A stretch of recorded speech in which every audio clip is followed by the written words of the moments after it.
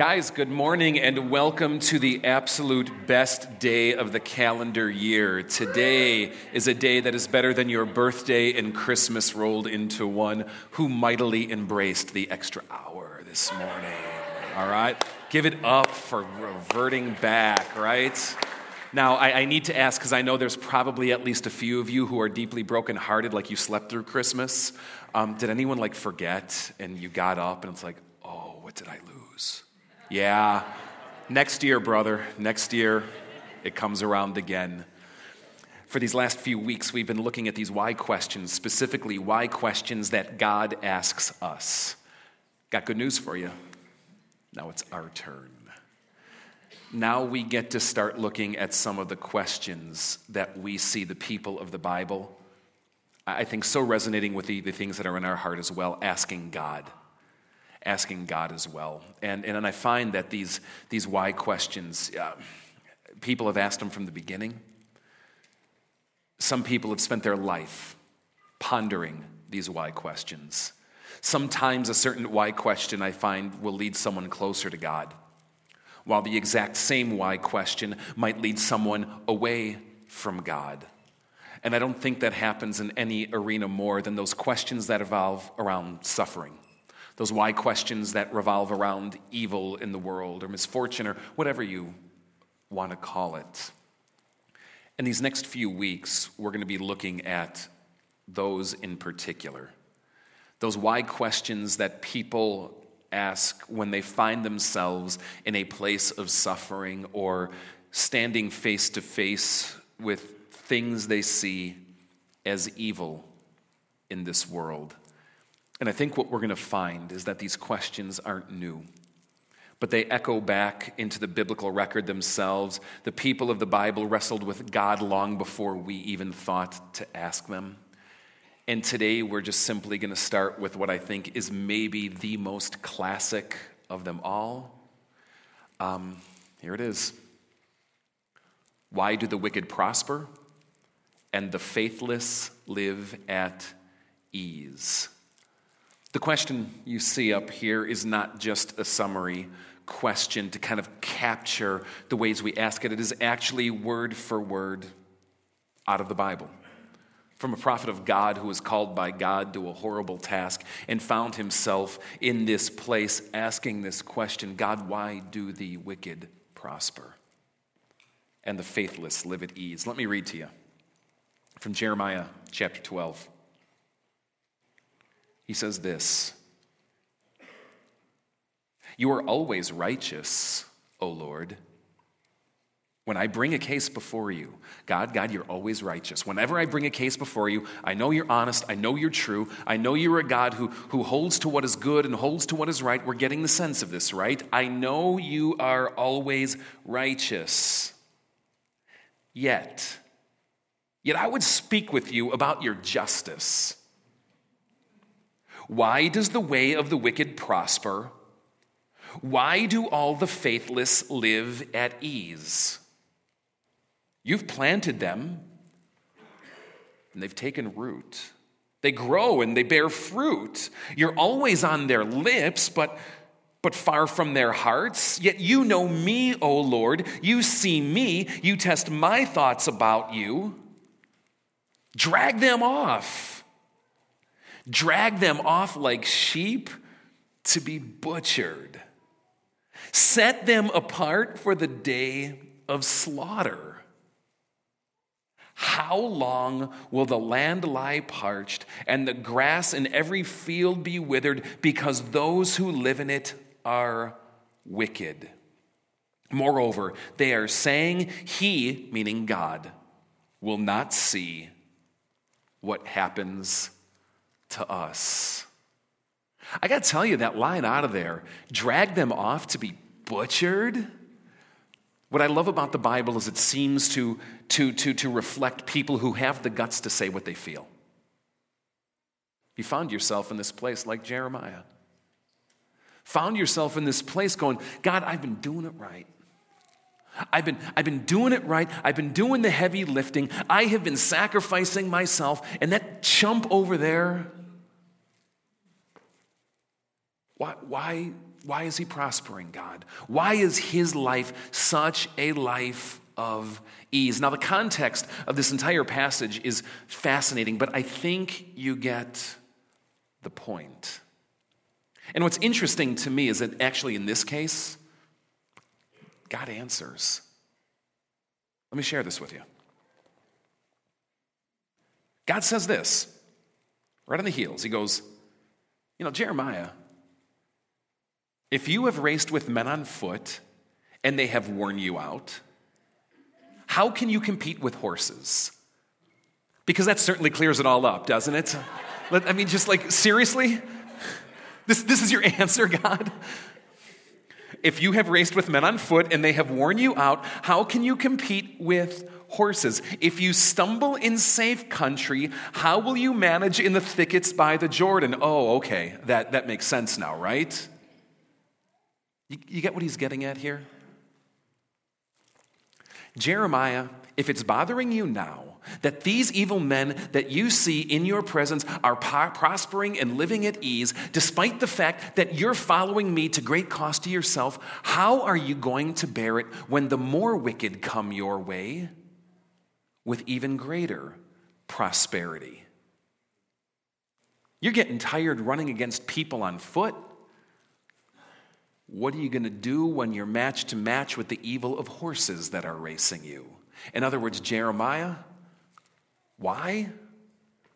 Well, you ain't seen nothing yet. You think that's prosperity of the wicked? Oh, I got a surprise for you, Jeremiah. The prosperity of the wicked goes beyond anything you are struggling with right now. I'm sorry, can we just say, does that suck? But he goes on. Your brothers, your own family, even they have betrayed you. I know, Jeremiah. They have raised a loud cry against you, so don't trust them, though they speak well of you. But know this, I will forsake my house, abandon my inheritance. I will give the one I love into the hands of her enemies. My inheritance has become to me like a lion in the forest. She roars at me, and therefore I hate her. Has not my inheritance become to me like a speckled bird of prey that other birds of prey surround and attack? Go and gather all the wild beasts, bring them to devour. And he goes on and on about the judgment that will come. How can I sum this up? Well, I think I'd put it this way. Why do the wicked prosper and the faithless live at ease? Well, Jeremiah, I have a plan. And there will be a reckoning. But I want to approach this from a different perspective as well. A different answer that you'll see come out of the context if you were to keep reading and echo through Jesus and the greater parts of the Bible as to why the wicked prosper and the faithless live at ease. Do you know what the answer the Bible gives? Because God loves them. Yeah, them, the wicked and the faithless. God loves them. Let me read this to you from Jesus. He says this, you have heard that it was said, love your neighbor and hate your enemy. But I tell you, love your enemies and pray for those who persecute you, that you may be sons of your Father in heaven. He causes the sun to rise on the evil and the good, and sends rain on the righteous and the unrighteous. You getting the meaning? God delights to bless the evil as well as the good. He sends his blessings to the unrighteous as well as the righteous. If you love those who love you, what reward will you get? Are you not doing what even the tax collectors do? And if you greet only your brothers, what are you doing more than others? Do not even pagans do that? Be perfect, therefore, as your heavenly Father is perfect. It's odd to me. Maybe it is to you as well, that when Jesus talks about this thing called perfection, somehow it seems to be tied to this generous spirit of God who loves to bless the wicked. Or how about this, from Romans chapter 2? Paul asks, do you who are asking this question, do you show contempt for the riches of his kindness, tolerance, and patience, not realizing that God's kindness leads you to repentance? Or how about this? Right after this extended passage where Peter is talking about the judgment day that will come when everyone will have to give an account of their life before God, he says, but do not forget this one thing. With the Lord, a day is like 1,000 years, and 1,000 years is like a day. The Lord is not slow in keeping his promise, as some understand slowness. He's patient with you, not wanting anyone to perish, but everyone to come to repentance. Why do the wicked prosper and the faithless live at ease? Because God loves them, and he delights in blessing them. And doesn't that just tick you off? See, what I found interesting about God is what a relationship looks like with him. Now, for some of you here, and maybe it's better to say maybe for all of us at some time here, we like to dangle carrots in our relationships. You understand what I mean by this? Do you remember like the old image where you got the donkey hooked up to the plow or the donkey hooked up to the grist mill? And how do you keep the donkey walking around pulling the thing? You tie a stick to him. I think this is Looney Tunes, right? You tie a stick to him that has the carrot hanging in front, tantalizing and tempting him to keep going. And there are some of us here, or maybe put all of us here, at times in our relationships where we like to dangle carrots. Do this, and you'll get that. Treat me this way, and then I'll be nice to you. Do what I want, and then I will give you the favors that you want in return. Now, to some degree, there's a cause and effect in every relationship. And to some degree, there's always going to be consequences for action. But at some fundamental level, what you don't see from God is him dangling carrots in his relationships. He simply comes to people and says, love me for me. Love me for me, not because if you don't love me, I won't bless you. Not because if you do love me, I will. Not because if you don't love me or don't do what I want, I'm going to withhold the good stuff from you. And not because you do what I want, I'll give it to you. No, God does not dangle relationships because God does not want to be a means to an end. He wants to be the end. It's like he sits there and he says, love me for me. Seek me for me. At some level, that has to be enough. Despite what blessings you may or may not receive. And it strikes me that those of us who dangle the carrots in our relationships are probably far poorer than we think, despite whatever material blessings or things there might be.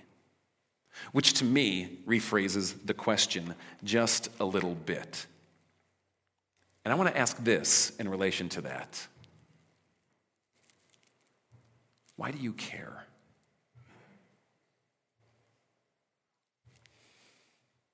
Why do the wicked prosper and the faithless live at ease?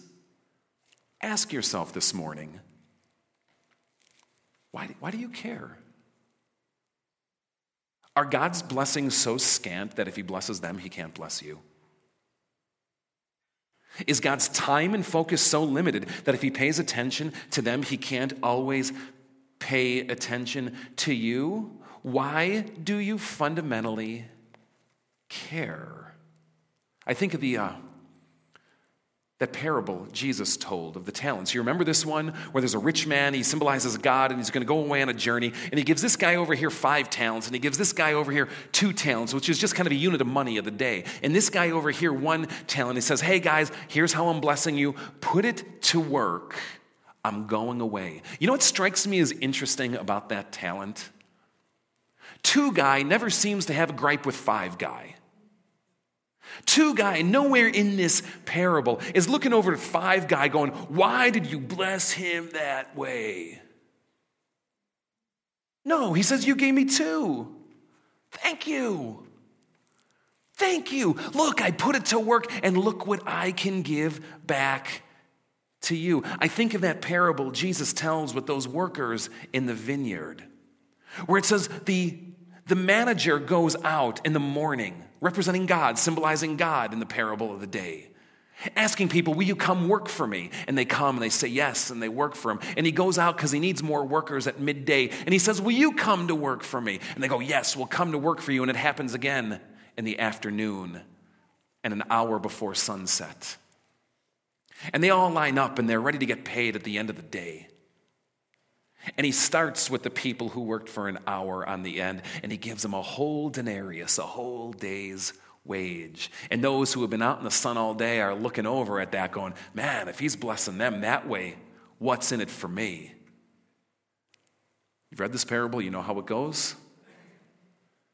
He gets to the people that slaved away in the sun all day, and he gives them the exact same thing. They were ticked. How can you bless them that way? When we slaved away, we did it right. We earned our day's wage. You know what Jesus has God say in this? You know. We just don't want to say it, right? Why do you care? Is it my stuff to do with? My blessings to give how I want? If I want to bless them and love on them, let me do it. I love them too. Have I shortchanged you?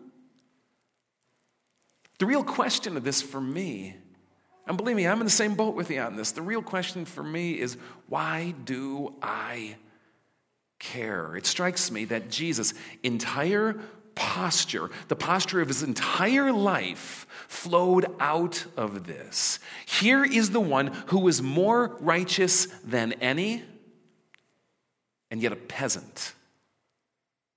He had more right than anyone to ask the question, why do the wicked prosper and the faithless live at ease?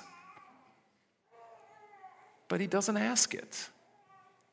You don't see Jesus in Caiaphas' house on the night of his arrest going, man, this is a great house. How come Caiaphas, who's this murdering kind of just guy, why is he getting such a nice house and I had to live and be born in a barn? You don't see it. You don't see Jesus standing before Pilate going, geez, that guy drives a cool car. Why does he get to vacation in Caesarea? How come he's so rich and powerful? You don't see it. You don't see Jesus coming face to face with Zacchaeus on the road going, why is that dude so loaded and not me? Reveals something, doesn't it?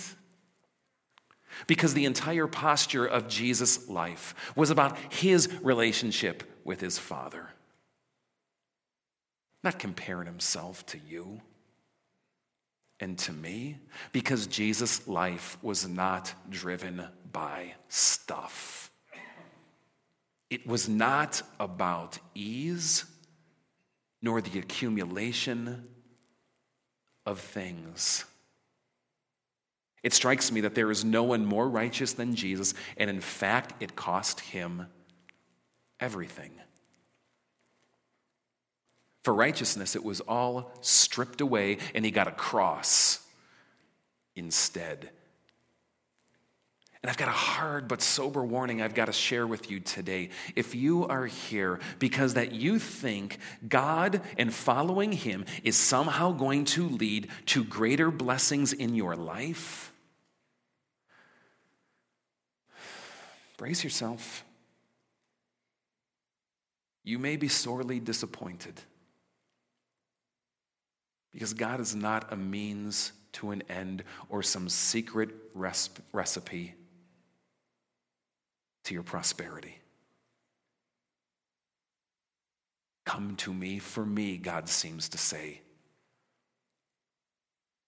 And at some level, that has to be enough. And yet what we can see is that with God, all things will be made right in the end. Whatever his plans, whatever his purposes now, all things will be made right in the end. And Jesus was vindicated. He was raised and seated on the throne because of his allegiance to God's way. Why do you care? Why do you care that God loves them so much? Why do you care that the wicked prosper and the faithless live at ease? You know, when I get hung up on this, it's almost like I hear God saying, get over it. Get over it. You're not focusing on the right thing. Not only so, don't just assume that because it looks as though people are prospering and living at ease, that they actually are. Don't assume just because they have big bank accounts and nice houses that they're happy. Don't assume just because they spend without a care and put on the good face that, let's face it, we all like to put on, that their life is truly one of ease, that they're at peace inside, peace in their relationships, happy with their family, with kids who actually love them. Remember Jim Carrey? Those of you who are under the age of 20 might not even know the name. But he was the highest paid actor at one point in the 90s, bringing us cinematic masterpieces like Dumb and Dumber. And he's got a quote. I just love it. He said this: I wish everyone could be rich and famous. I wish everyone could be rich and famous so that then they could finally see that it doesn't make you happy. God loves you. All of you. The nice people here, and those of you here who are nasty. Yeah, he does. Ticks me off too, but he does. He's going to bless you. He's going to pour his blessings on you. Either way. And can I just ask, just because you're blessed here today, blessed here in material kinds of ways, don't assume it's because God is okay with your life. Likewise, those of you here who are broken today, in those physical, material kinds of ways, don't assume it's because God is punishing you. God simply loves people, wicked and righteous alike. And in that love, he is patient with us, not wanting anyone to perish on that day of reckoning, but to seek him on his own terms. Blessings aside, for who he is. And wherever you might be this morning, I just hope and pray that this helps to reorient you to start viewing him that way. So let's rise. Band, you can come forward. Let's pray. Let's pray about the ways we seek God as a means to an end. Let's pray about the ways we get hung up in comparing ourselves to others. Let's pray about the ways we get angry at him because we think he should be just with them but merciful to me. Let's kind of just root it all out. And I invite you in your own way these next couple of moments, just simply pray. Lord, on behalf of this congregation of people who you have blessed in various ways, hear our struggle, hear our prayer today.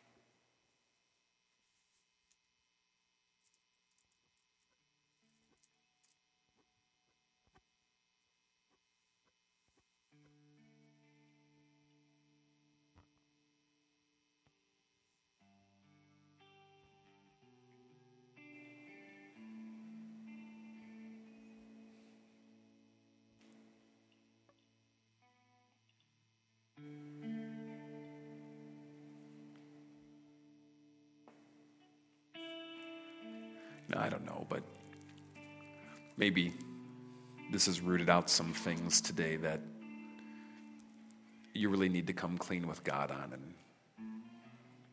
and confess. If so, I just invite you to pray this little prayer that we have up on the screen. Pray it together with me today. Confess to God Almighty, before all of heaven and to you, my brothers and sisters, that I have sinned in thought, word, and deed, by my fault, by my own fault, by my own most grievous fault. God Almighty, have mercy on me. Forgive me all my sins. Bring me from death to life. I've got good news for you. I got good news for you because you don't come in here squeaky clean. You don't come in here righteous. You don't come in here impressing God. You don't come in here with any kind of ground to demand his blessing. But he gives it to you anyway. Because he loves you. Yeah, even you. Loves you so much he sent his son to die for you. And forgives you all the wickedness and faithlessness which should lead you to anything but prosperity and ease. Root yourself in that. Jesus, on the night he was betrayed, took bread, broke it. He gave it to his disciples and he said, "Take and eat. This is my body. It's given for you. Do this in remembrance of me." He took a cup after supper, and he gave thanks, and he gave it to them. And he said, "Drink of this, all of you. This is my blood of the new covenant, shed for you for the forgiveness of all of your sins. Come and do this in remembrance of me." Welcome, guys, to the table of the Lord.